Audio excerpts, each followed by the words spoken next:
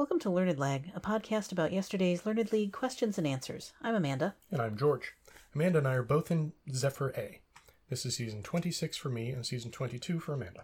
This is day 15 of season 94. Question 1 asks us what foursome starred in the virtually plotless 1968 musical comedy film Head? Co-written by Jack Nicholson, which is truly amazing. This was the Monkees. I've never seen Head, but I've read about it many times. And just, when reading about Jack Nicholson's biography or the Monkees, and the last remaining monkey was recently in the news because he sued the FBI under the Freedom of Information Act, basically to get his file from back in the day when the Monkees were dangerous subversives. So, yeah, I just knew that this was the Monkees. Yeah, this is one that I just sort of coalesced for me. I didn't know it right away, but I just, think about a foursome whose TV show had been canceled in the mid to late 60s. And I must have heard this quite possibly from our kid's stepmother, because she is a big both Beatles and Monkees fan, as I recall. And so I feel like, at some point we had chatted about that, just about the existence of the film. I hadn't remembered the part about Jack Nicholson's involvement in it, but the rest of it, I was like, yeah, their short-lived TV show, and I knew that they had, I guess, been in a film of some sort after that. I think kind of modeled on some of the Beatles movies like Yellow Submarine or something like that. I don't know. I'm kind of speculating on that. I think it was kind of with the same aesthetic in mind, I guess. But I did, after kind of pondering it a short while and thinking what foursome in particular, I came up with the Monkees, and I was pretty sure that was right. And it was. Indeed. Question 2 asks us for a 1966 play by Tom Stoppard. It includes the quote, "If you look on every exit being an entrance somewhere else." Yeah, I only know one Tom Stoppard play, and it's pretty much the only one that ever gets asked about, and that is Rosencrantz and Guildenstern Are Dead, which I may say I have seen on film. In fact, I think I've seen it at a theater too, now that I consider it. But definitely saw a film version in the 90s. I think it was early 90s, as I recall. And enjoyed that quite well. And yeah, just I'm not sure I could name an additional Tom Stoppard play to save my life, but I can name Rosencrantz and Guildenstern Are Dead. Yeah, ditto. Except I've never seen it. And I'm always confusing it with Waiting for Godot. Right. So for this one, I was like, oh, okay, it's one of those. Who wrote Godot? It was the French guy. It wasn't Sartre, but it definitely wasn't Stoppard. Okay, so it's Rosencrantz and Guildenstern Are Dead. Is that how it's? Rosencrantz and Guildenstern. Yeah, that sounds... Okay, yeah, we'll go with Rosencrantz and Guildenstern Are Dead. And that was the correct answer. Question 3 asks us to name a WNBA star who played for the UMMC Ekaterinburg during the 2021 season, and they won the championship. So the key to this one, of course, is that it's not a sports question, it's a current events question. Yes. What female basketball player has been in the news recently, something to do with Russia? Oh, that's Brittany Griner. Yeah. So, yeah, that was... I read the first line of this one and thought, oh boy, this is going to... Oh, okay, got it. Yeah. Yep. Yeah, that's definitely going to be Brittany Griner. Yeah, same here. And I think my skimming of the headlines is... It maybe has not had it sink in for me that she's like a star in that league. It's not that she's just some... American person who they detained, but they picked someone who, is a standout player, in some sense. And so yeah, that I agree that this is a stealth current events question for sure. Much like question 1 is a stealth pop music question or even television question. Yeah. Because it's got all those elements in it as well. But yes, I knew this was referring to Brittany Griner based on the Ekaterinburg part, and so I put down her last name, Griner, as well. And that was correct. Question 4 asks us for a building in Florence that is used to display an art collection. Yeah, so this is one where my depth of Italian museum knowledge is not that great. And in fact, it is so shallow that it includes an opera house. But I was just sort of trying to figure my way into this one because I didn't know it right off the bat. And I ended up going with La Scala because my reasoning being, if the art collection is on display in the building's top floor, then what do you climb to get to the top floor? Mm-hmm. The stairs. And that would be Scala, as far as I know. Yeah, that makes sense. If not that, then it was perhaps referring to scales, which you might use in a Florentine, Medici era administrative office, because you're, weighing coins or weighing gold or whatever. So I really talked myself into it being La Scala, though this was mostly just reassuring myself that I had a plausible guess. Reasonable. This is another one that I know because of the Civilization computer game series. Right. One of the things you can do is build great wonders, great works.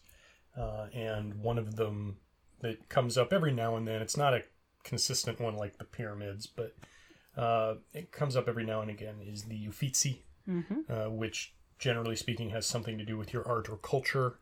Sure. It gives you great bonuses in those areas. And that's all I know about it is it's an art museum. I haven't been there. I honestly don't believe I'd ever heard of it before it became a piece in the Civilization games. Okay. To the point that for a long time after it was introduced, I thought it was an Arabic museum or cultural thing. Huh. And for some reason, at some point, I actually read the description of it in the game and found out, oh no, it's an Italian art museum. Huh. And so that's just kind of what I figured it was. I didn't really know. I didn't remember that it was necessarily a De Medici thing or that it came from the word offices, Uffizi. Sure. But I figured, yeah, okay, that's probably what it's going to be because it's nothing else that I've heard of was really fitting there. So we'll go with Uffizi. And that was the correct answer. Well done. Or maybe I should say well played.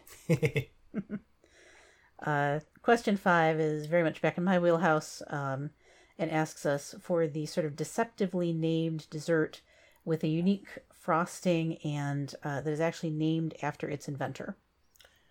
So this was my shower moment of the morning.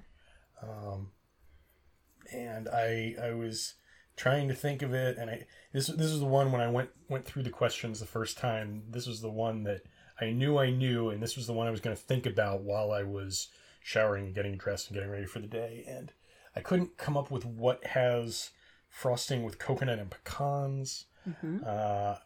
So I tried to come at it from the other direction and thought, okay, a namesake country and something French, something Japanese, something Italian. Kind of bounced some countries through my mind.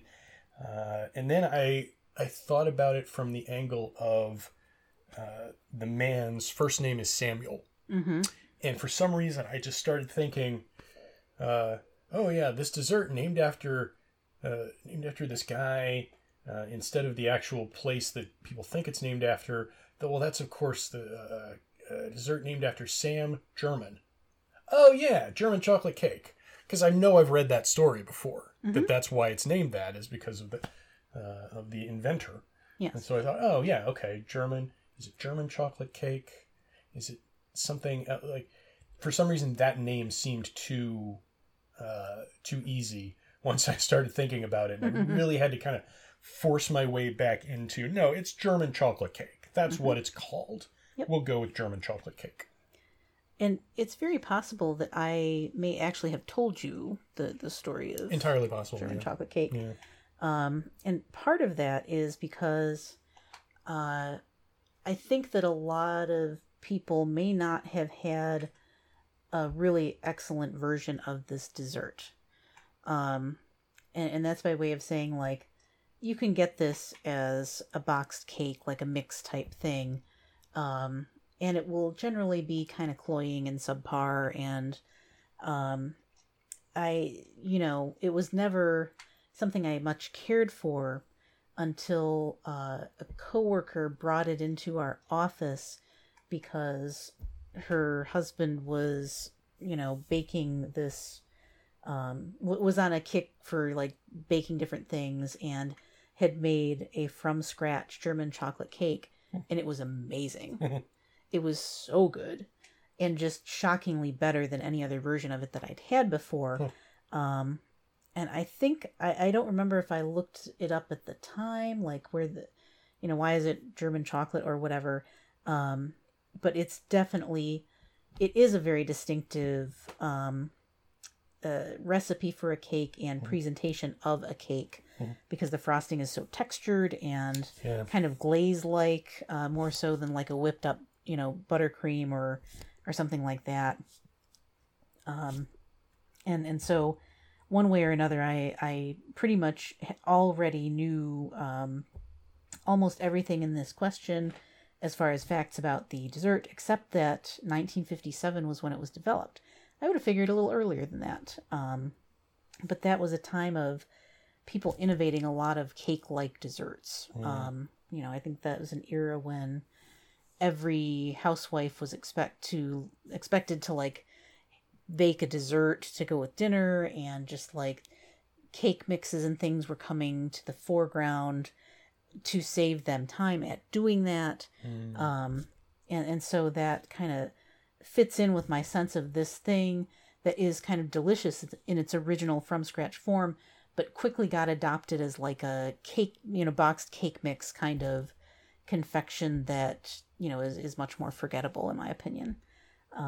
So that's a long way of saying I knew this was German chocolate cake. And it was. Question 6. I skipped out here, sorry. Question 6 asks us what structure is near Boulder City.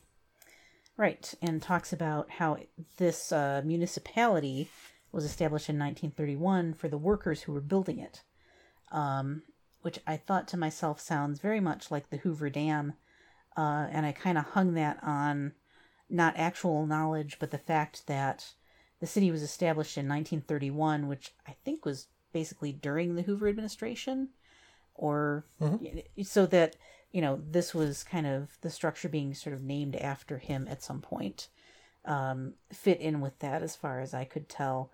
And it sounded like the right, certainly it's somewhere out west with a name like Boulder City, but Boulder City is not Boulder, Colorado, as far as I understand. So I figured this probably would then be the Hoover Dam, and if it wasn't, then we've exhausted my knowledge of dams pretty much. So that's what I put down. Boulder City is south of Las Vegas. Ah, right. Hoover Dam was originally known as Boulder Dam. There's still some signage at the dam that says that in various places. Things that were neat. Like etched and carved. And I don't know how long after it was built that it was rechristened Hoover Dam. It may well have been opened as Hoover Dam for all I remember. I don't remember the exact, but it was Boulder Dam when it started, or at least when they started the project, and that's why they called it Boulder City. And I went to high school in Nevada, so this is a thing I know. Sure. This was hard for me to. I figured this would be pretty easy to suss out, and I think my opponents today were both Westerners, but I may be misremembering from last week when both of my opponents were Texans, and there was a question about like Canada or something. But sure. So yeah, I zeroed this one, knew it immediately, and that's just what I went with, was Hoover Dam. And that was the correct answer. And so congrats to you. Yay, I beard it. Hooray. I got 5. I'm pretty happy with that, actually. Yeah, solid. I think that what with game sport being so rough for me, it'll be interesting to see if I don't quite lose 3 points on the Uffizi question. And like you, I put 0s and 1s on the Hoover Dam and German chocolate cake questions because I found those to be likely easiest, given the categories my opponent's stats were in. Yeah. But I must say, a few of these certainly for you were fastballs down the middle, but several you really had pretty good pulls on too. I was really happy about German chocolate cake. Sure. The Uffizi one, yeah, I mean that's a big deal. I think that's the hardest question, and knowing me, I would have definitely scored that one high, especially if I did not know that it was a fairly common great wonder in civilization. Yes. So because it's one of those kind of obscure wonders. A little bit, yeah. It's you wouldn't think of it as a wonder in a certain sense because, like, an administrative building, why would that be? It's a museum by itself, interesting. Is it architecturally interesting too? Do you know, or is it just the art collection? I think it's just the art collection. Oh, okay.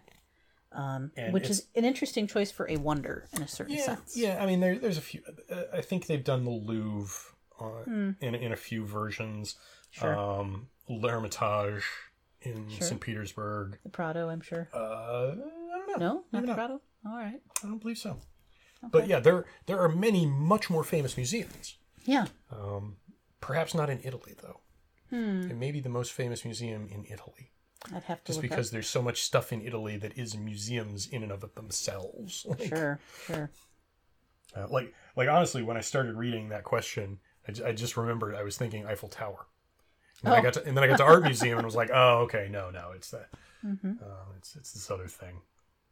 Well, that's in France. Sorry, not Eiffel Tower, Leaning Tower. Oh, Leaning Tower. Leaning Tower, Pisa. Yes. Yeah. Largely and then the 2 towers, that's a whole different thing too. Largely because I have absolutely no idea where Pisa is. Oh, yeah. I think I kind of know where Florence is. I think it's kind of northwest Italy. Okay. I have absolutely no concept of Pisa. I know Venice is in the almost east. nothing about Rome's kind of in Italian the middle. geography. I think Florence is on the other side. Sicily's Rome is south. kind of in the middle. I know that it's Rome kind is of middle-ish, but kind of high. Okay. Like center east-west. Yes. But not north-south, as I recall. Okay. I could be wrong. I don't know. I know very little about it. Yep. So yeah, not a bad day at all. And I will say I was pretty glad for, obviously knowing Brittany Griner, and I don't know if people will factor in all those, the current events of it all. I hope they do or don't. I don't know. That's another one of those where if you didn't realize who it was, you wouldn't understand what category that question really is. Yeah. Like if you just saw a WNBA, I don't know anything about any WNBA players and kind of gave up on it and didn't make that connection because it's been a few months since she was in the news, then, while it is still going on, it's kind of one of those current events that was a current event. Yeah, it's had a couple of punctuated moments to it when she was arrested and when she went on trial. And now it's kind of just the ongoing effort to try to bring her back to the States. Yep. Which I do still keep seeing headlines about, partly because Paul Whelan is in the news in the same way.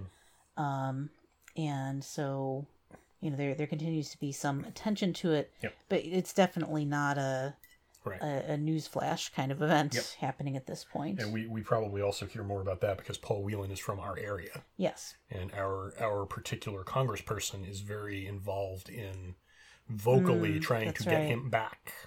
Yes. That is one of her pet things. So we kind of also hear about Griner more than probably most people do in an ancillary fashion. Possibly I have so. no idea whether I'm using the word ancillary there. That's one of those words I never quite get right. Well, I mean, for me, it just keeps, like, the updates on it will keep popping up on the CNN news feed because they'll have, whatever this stage in her trial or, this sentencing is happening or something. Yep. So there are there are updates, but again, it's not sort of like it's not the earthquake off Taiwan. It's it's a different kind of ongoing thing. Yep. So I here's hoping for a little bit of luck. An esoteric sort of niche day. Yeah, definitely that. I will be interested to see how this one plays. We talked, seeing our other friends note their number of answers that they got in our chat. It seems like, well, obviously a beer's a great day, but even a 5 might play pretty well. So yeah, a lot of 4s. A lot of 4s and a 3 or 2, yeah. Mm-hmm. So, and when we hang out with smart folks. That too. So, hopefully that'll work out. And that's it for today. Tune in tomorrow for more post-game analysis. And remember, don't forfeit. Don't cheat.